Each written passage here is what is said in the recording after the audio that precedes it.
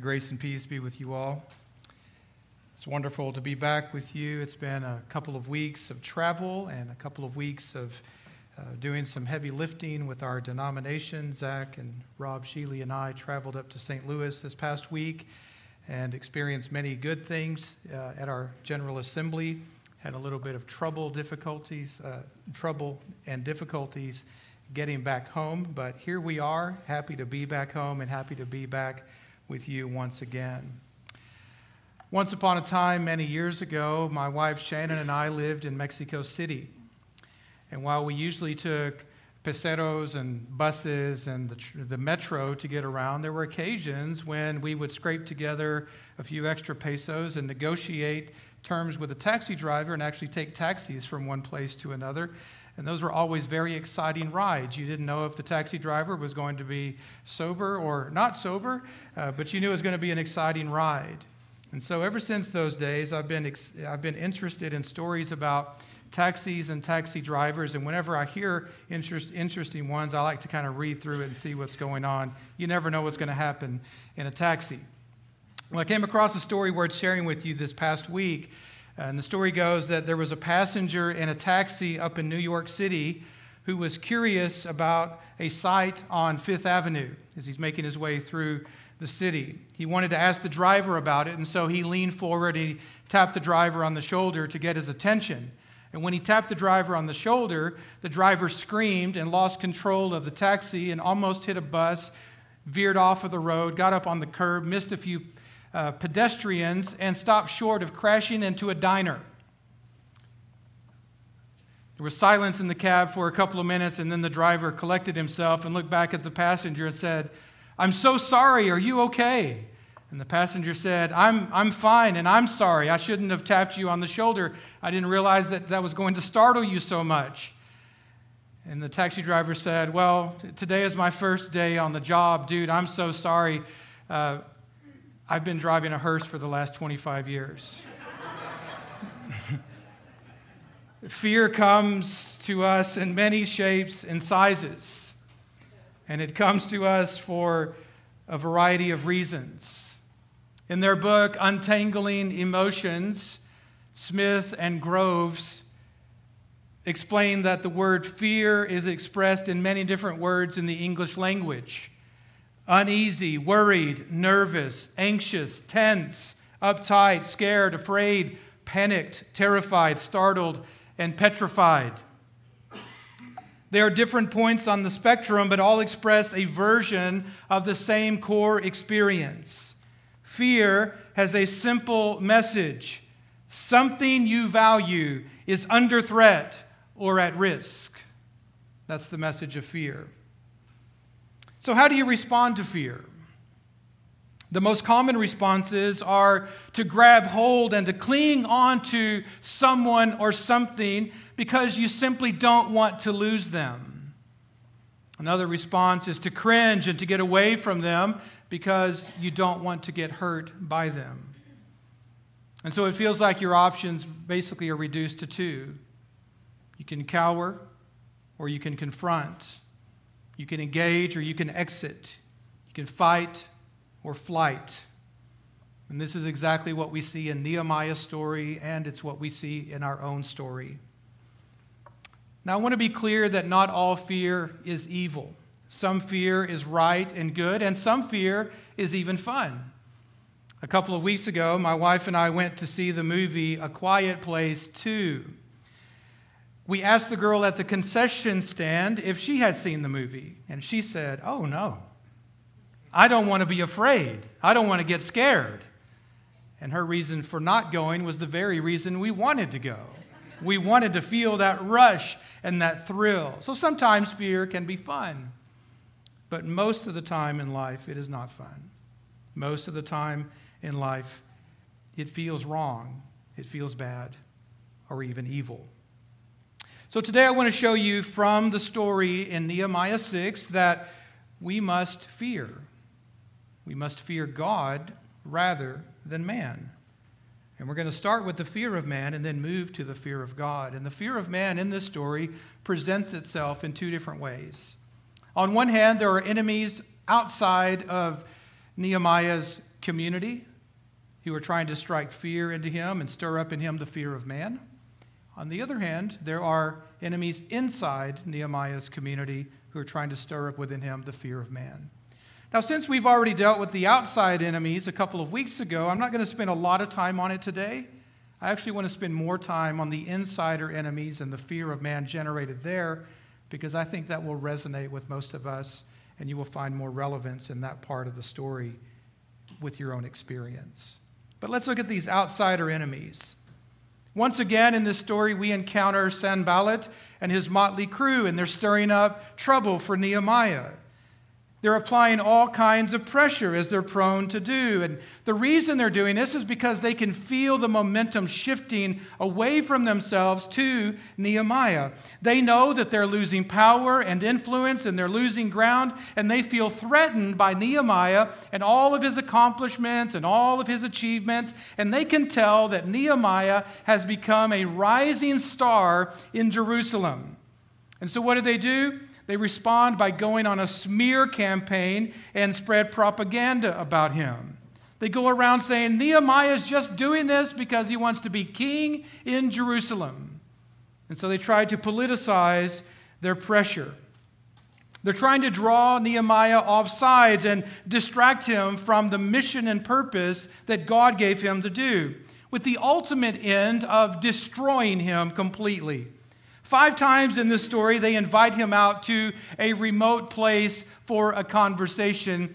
And I think it's just one of those providential jokes that we have when we find that they're inviting him to go out to a place called Oh No. And you know what you do when enemies invite you to a remote place? Is you say, oh no. And that's what Nehemiah said. They want to get him as far away from his security blanket as they can. They want to get him away from the temple, away from the wall, and away from his community. They want to create space between Nehemiah and his God. And so they try to lure him out because they want to do him harm, in scare quotes. Later you find out they actually want to kill this man. And before they kill him, they want him to suffer. And so verse 9 says, they all wanted to frighten us, thinking their hands will drop from the work and it will not be done. Have you ever experienced anything like this in your own life? Enemies outside of your family, outside of your community, who are trying to bring you down? I'm sure that most, if not all of you have. You all have enemies in your life who discourage you from doing the right things, who distract you from the things of God, who desire to see you fall from grace, who deter you from obeying God's word, and who distance you from the church and from Christian community. You have enemies who want to destroy you in some way. And you feel the pressure of all of that, don't you? You feel the immense pressure because they don't just pressure you once, they pressure you again and again and again.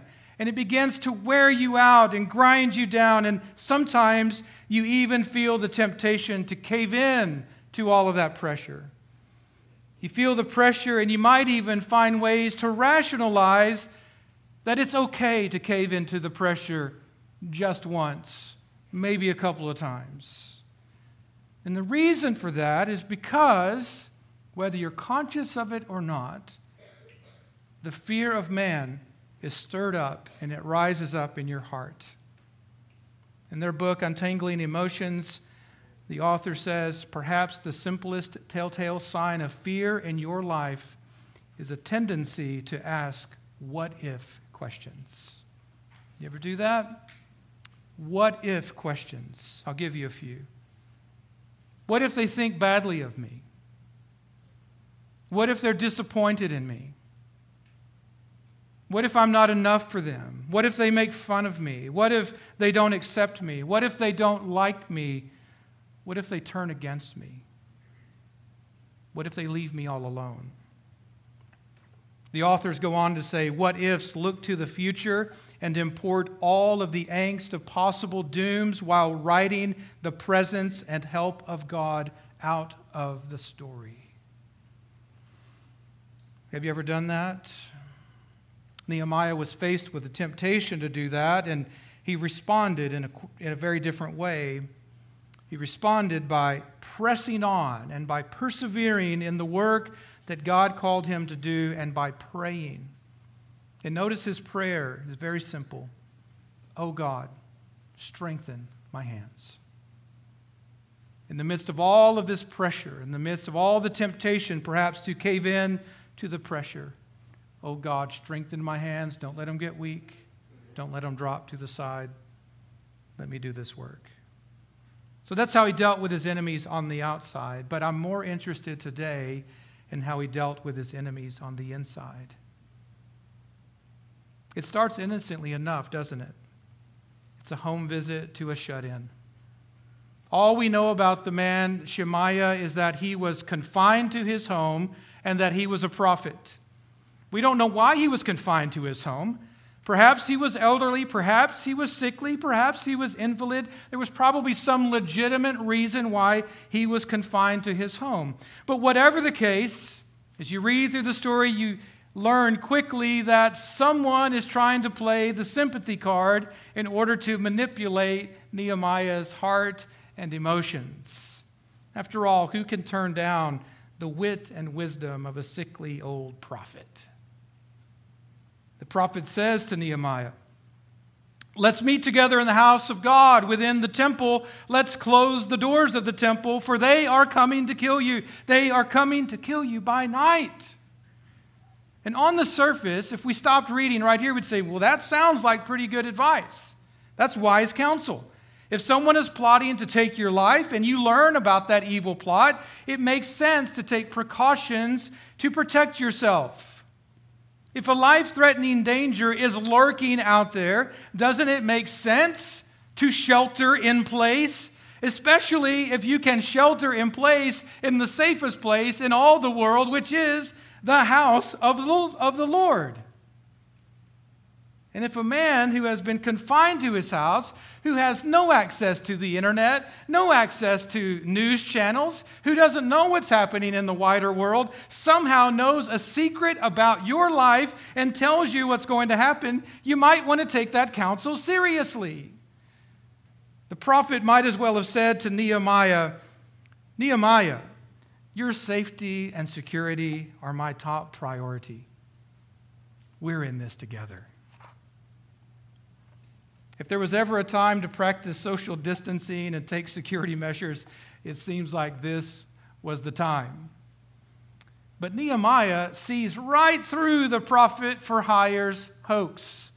He's a prophet for hire. Nehemiah discerns that the prophet is simply the mouth of Sanballat. Like the prophet Balaam, Shemaiah was a prophet for sale. For a certain price, he would say whatever you wanted him to say it to whomever you wanted him to say it, and he would do it in the name of God. Like the serpent in the garden, he was a worm tongue that spoke half-truths to play on the emotions and to persuade folks to doubt and disobey the Lord. And in this case, he's hired to strike fear, the fear of man, in the heart of Nehemiah. Why? So that Nehemiah would simply act like a coward and disobey God. And once he did that, his enemies could ruin his reputation, publicly humiliate him, and put his life to an end. In other words, they really, really hated Nehemiah. Have you ever experienced anything like this in your life? I'm sure you have. You've probably had enemies like this and didn't even realize it. Tragically, some enemies come in the form of prophets. More specifically, they come in the form of pastors and priests who will say or do anything to get you to do their will rather than God's will. They will speak to you in the name of God in order to manipulate you. They use fear factors to motivate you to give more, to work longer, to try harder, because if you don't, there will be hell to pay. God will not be happy with you. And you want God to be happy with you, don't you? And if you want God to be happy with you, then you should do what God is telling me to tell you to do. You ever been there and done that? Recently, some very dear friends of mine were deeply hurt by some leaders in the church they were attending. And they have expressed to me that they feel the bitterness and the gall of that experience. With broken hearts and tearful eyes, they share their disappointments and the frustrations they feel. And one of the last text messages I received just a couple of days ago says, "It will be a long time before I trust the church again." Another dear friend and brother of mine is a priest a few cities away from here. And not long ago, a person in his parish was causing him trouble, and so he confronted that person with their sin and called them to repentance. And this angered the person, infuriated them. And so the next thing you know, the leaders of his church counseled him to apologize to that person. And the reason they gave is because that person is such a big donor and gives thousands upon thousands of dollars to our parish. The implication is that she who pays the piper calls the tune. But what they did not know is that unlike Shemaiah, my friend is not for sale. If you have ever experienced anything like that, from the pastors or priests in your life, I want you to know that my heart goes out to you and my prayers go up to you, go up for you. Some of you have been wrecked and wounded by false gospels of guilt trippers and fear mongers. And the fact that you're even here today giving Christ and the church another chance is an absolute miracle. And I hope and pray that God will give us the grace to steward the mysteries of the gospel with faith, hope, and love in the life-giving joy of the Spirit for His glory and for your good. And if you have ever been wounded by a pastor or a priest, we want to open ourselves up to you to talk and pray with you about that, to sympathize with you and let you know we feel your pain. Now, you might be wondering, why in the world do false prophets and fake pastors even get to come into our life? What is going on in this situation? Well, from the beginning of the world till now, the serpent has been at work. And he's at work spreading his venom through preachers in the name of God. And one reason false teachers get to come around us is for the same reason the serpent was in the garden in the first place. The scriptures tell us in Deuteronomy 13, is because the Lord your God is testing you to know whether you love the Lord with all your heart and with all your soul. And I know upon hearing the word test, some of you feel fear rise up in your heart. Because you know as well as I do that we have all failed the test more than a few times in our life. And we've suffered the consequences. But here we are today, once again, and God is speaking to us. And so I encourage you to listen up, because today, if you hear His voice, you must not deceive yourselves or harden your hearts in pride, but open them up in humility to receive the word planted in you, which is able to save your souls. God is speaking to you once again. Will you hear Him? Like us, Nehemiah faced enemies in the form of false prophets, and notice how he responded to them.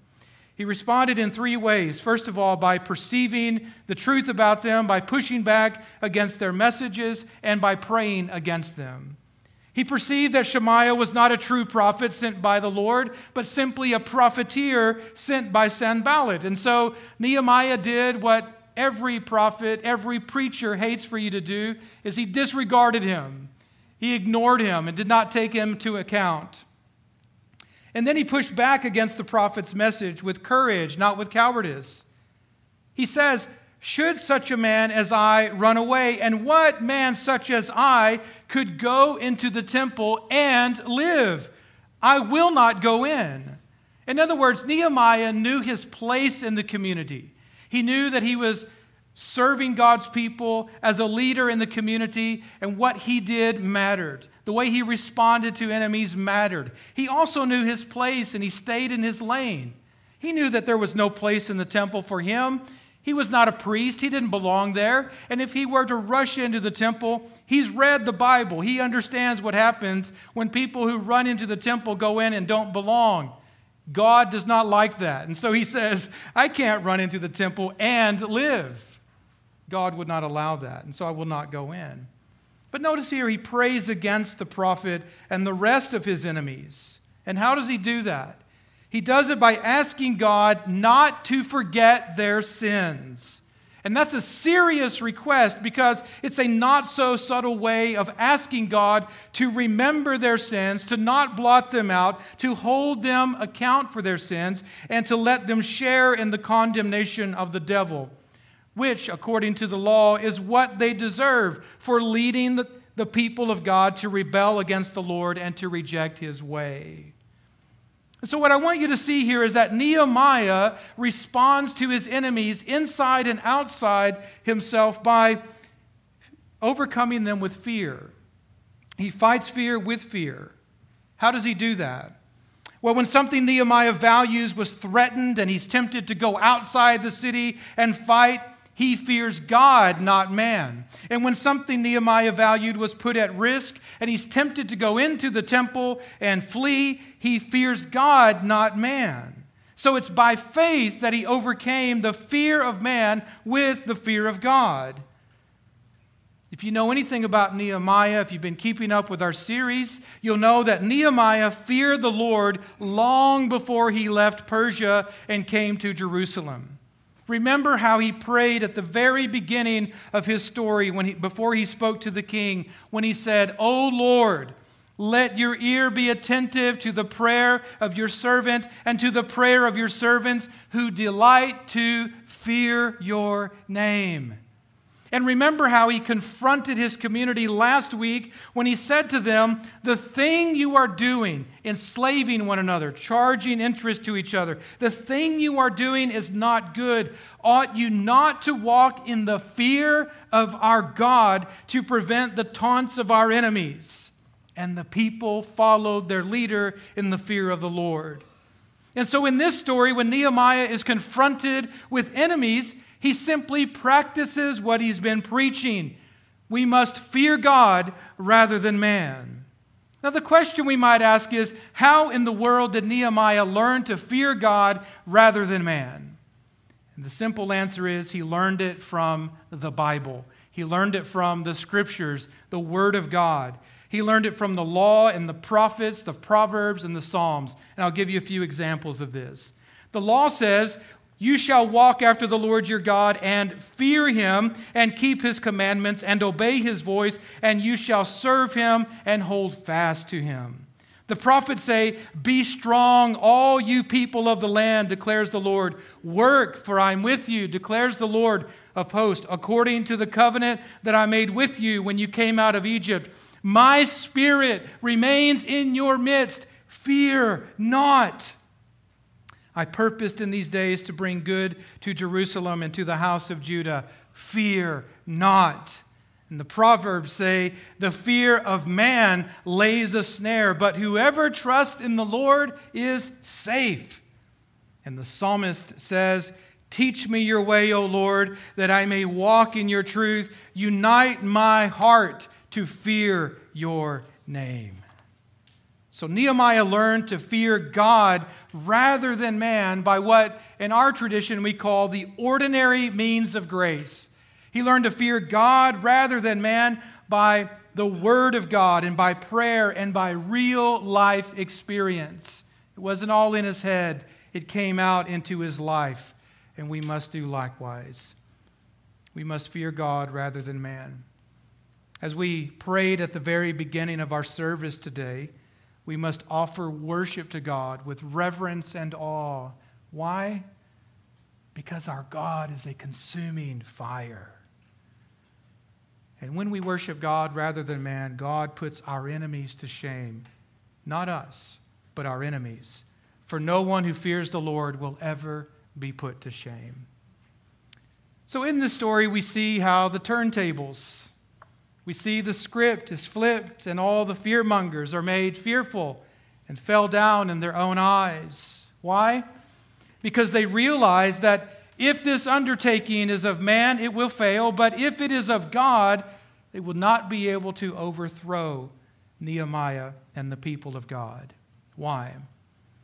Because God was helping his people rebuild the wall and rebuild their lives, and to oppose them was to oppose God, and God cannot be overthrown by man. Now let's bring this story closer to home. One of my favorite animated films is The Croods, Part 1. Part 2 is also very good, but I think Part 1 is better. We can debate that later if you'd like. But The Croods tells the story of a prehistoric family that stays in a cave and survives by living in fear of everything outside the cave. The cave is their safe place, and they shelter in place as much as possible. In fact, the only time they go outside the cave is when they're hunting for food, and hunger drives them out, and they have to face their fears, gather their food, and get back inside the cave. Fear dominates their life. They believe the world is dangerous, and they are vulnerable, and they have developed a family motto that says, "Never not be afraid." Never not be afraid. I know some families that live by that same motto, even though they never say it. The double negative actually means always be afraid. And some of us can relate to that because we live in the chest-tightening, fingernail-biting, hair-twisting grip of fear. Do you know what the most frequent command of God is in the Bible? You could probably guess in context of what I'm talking about. But the most frequent command in the Bible is do not be afraid. Do not be afraid. It's easier said than done, right? A few short years ago, I felt trapped in a cage of fear. And one way that manifested itself is that the closer it got to Sunday, the more anxiety I felt in my heart. Several years of dealing with difficult people and suffering demoralizing losses and facing insurmountable challenges in ministry, not to mention trying to hold my family together and love my wife and children well. It all left me afraid, even afraid about going to worship, going to church, to perform the duties of my calling. I was afraid of what might come to pass and also afraid of what might not come to pass. And so without going into details, I want you to know that the fear of man triggered in me my flight or fight responses. And at the same time, the fear of God was testing my faith. Doubt, fear, and worry were always on my mind and never left my heart. And I would love nothing more than to tell you that I've overcome all that now, and I never live in DFW again. But that's not true. I still wrestle with all these things, just like some of you do. But then one summer I read a book called Running Scared, Fear, Worry, and the God of Rest by Ed Welch. That book helped me immensely. It helped to reorient my disoriented heart, but I must confess to you that I am still playing injured and still pastoring with a limp, and I suspect I always will. But in the chapter on fear, Dr. Welch says, do you get the sense that God is alert to your fears? Do not be afraid. God never says anything just to get you off his back. The sheer number of times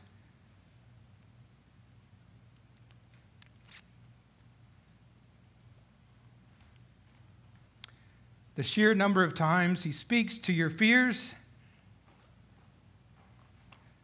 says that he cares about you much more than you know. He's not so busy that he attends only to macro-level concerns. Instead, he is close, and he speaks to the details of all your troubles. Do your troubles seem trivial, at least when compared to the dangers other people face? He knows you and has compassion. He does not compare your worries to those of others, decide which ones get priority, and then give everyone a number based on need. The way he repeats himself suggests that he understands how intractable fears and anxieties can be. God is sympathetic with you. He's not clinically sympathetic from a professional distance. God is existentially sympathetic in an up-close and personal way. God became flesh and blood to help us. And so we must fear God rather than man because God is so sympathetic, not because God is so stern and scary as some imagine. In fact, he is so sympathetic that Jesus, the God-man, shared in our human nature. He shared in our crude flesh and blood, in all the weakness of our nature. And Jesus entered our story and experienced life among us and suffered for us so that he could be satisfied with us, not to shame us. In fact, we may draw near to the throne of grace with absolute confidence that we will receive mercy and find grace in our time of need because God extends the invitation to us himself and says, "Come and let me help you." So we must fear God rather than man, for God has said, "I will never leave you or forsake you." So we can confidently say, "The Lord is my helper. I will not fear. What can man do to me?" We must fear God rather than man because God helps us.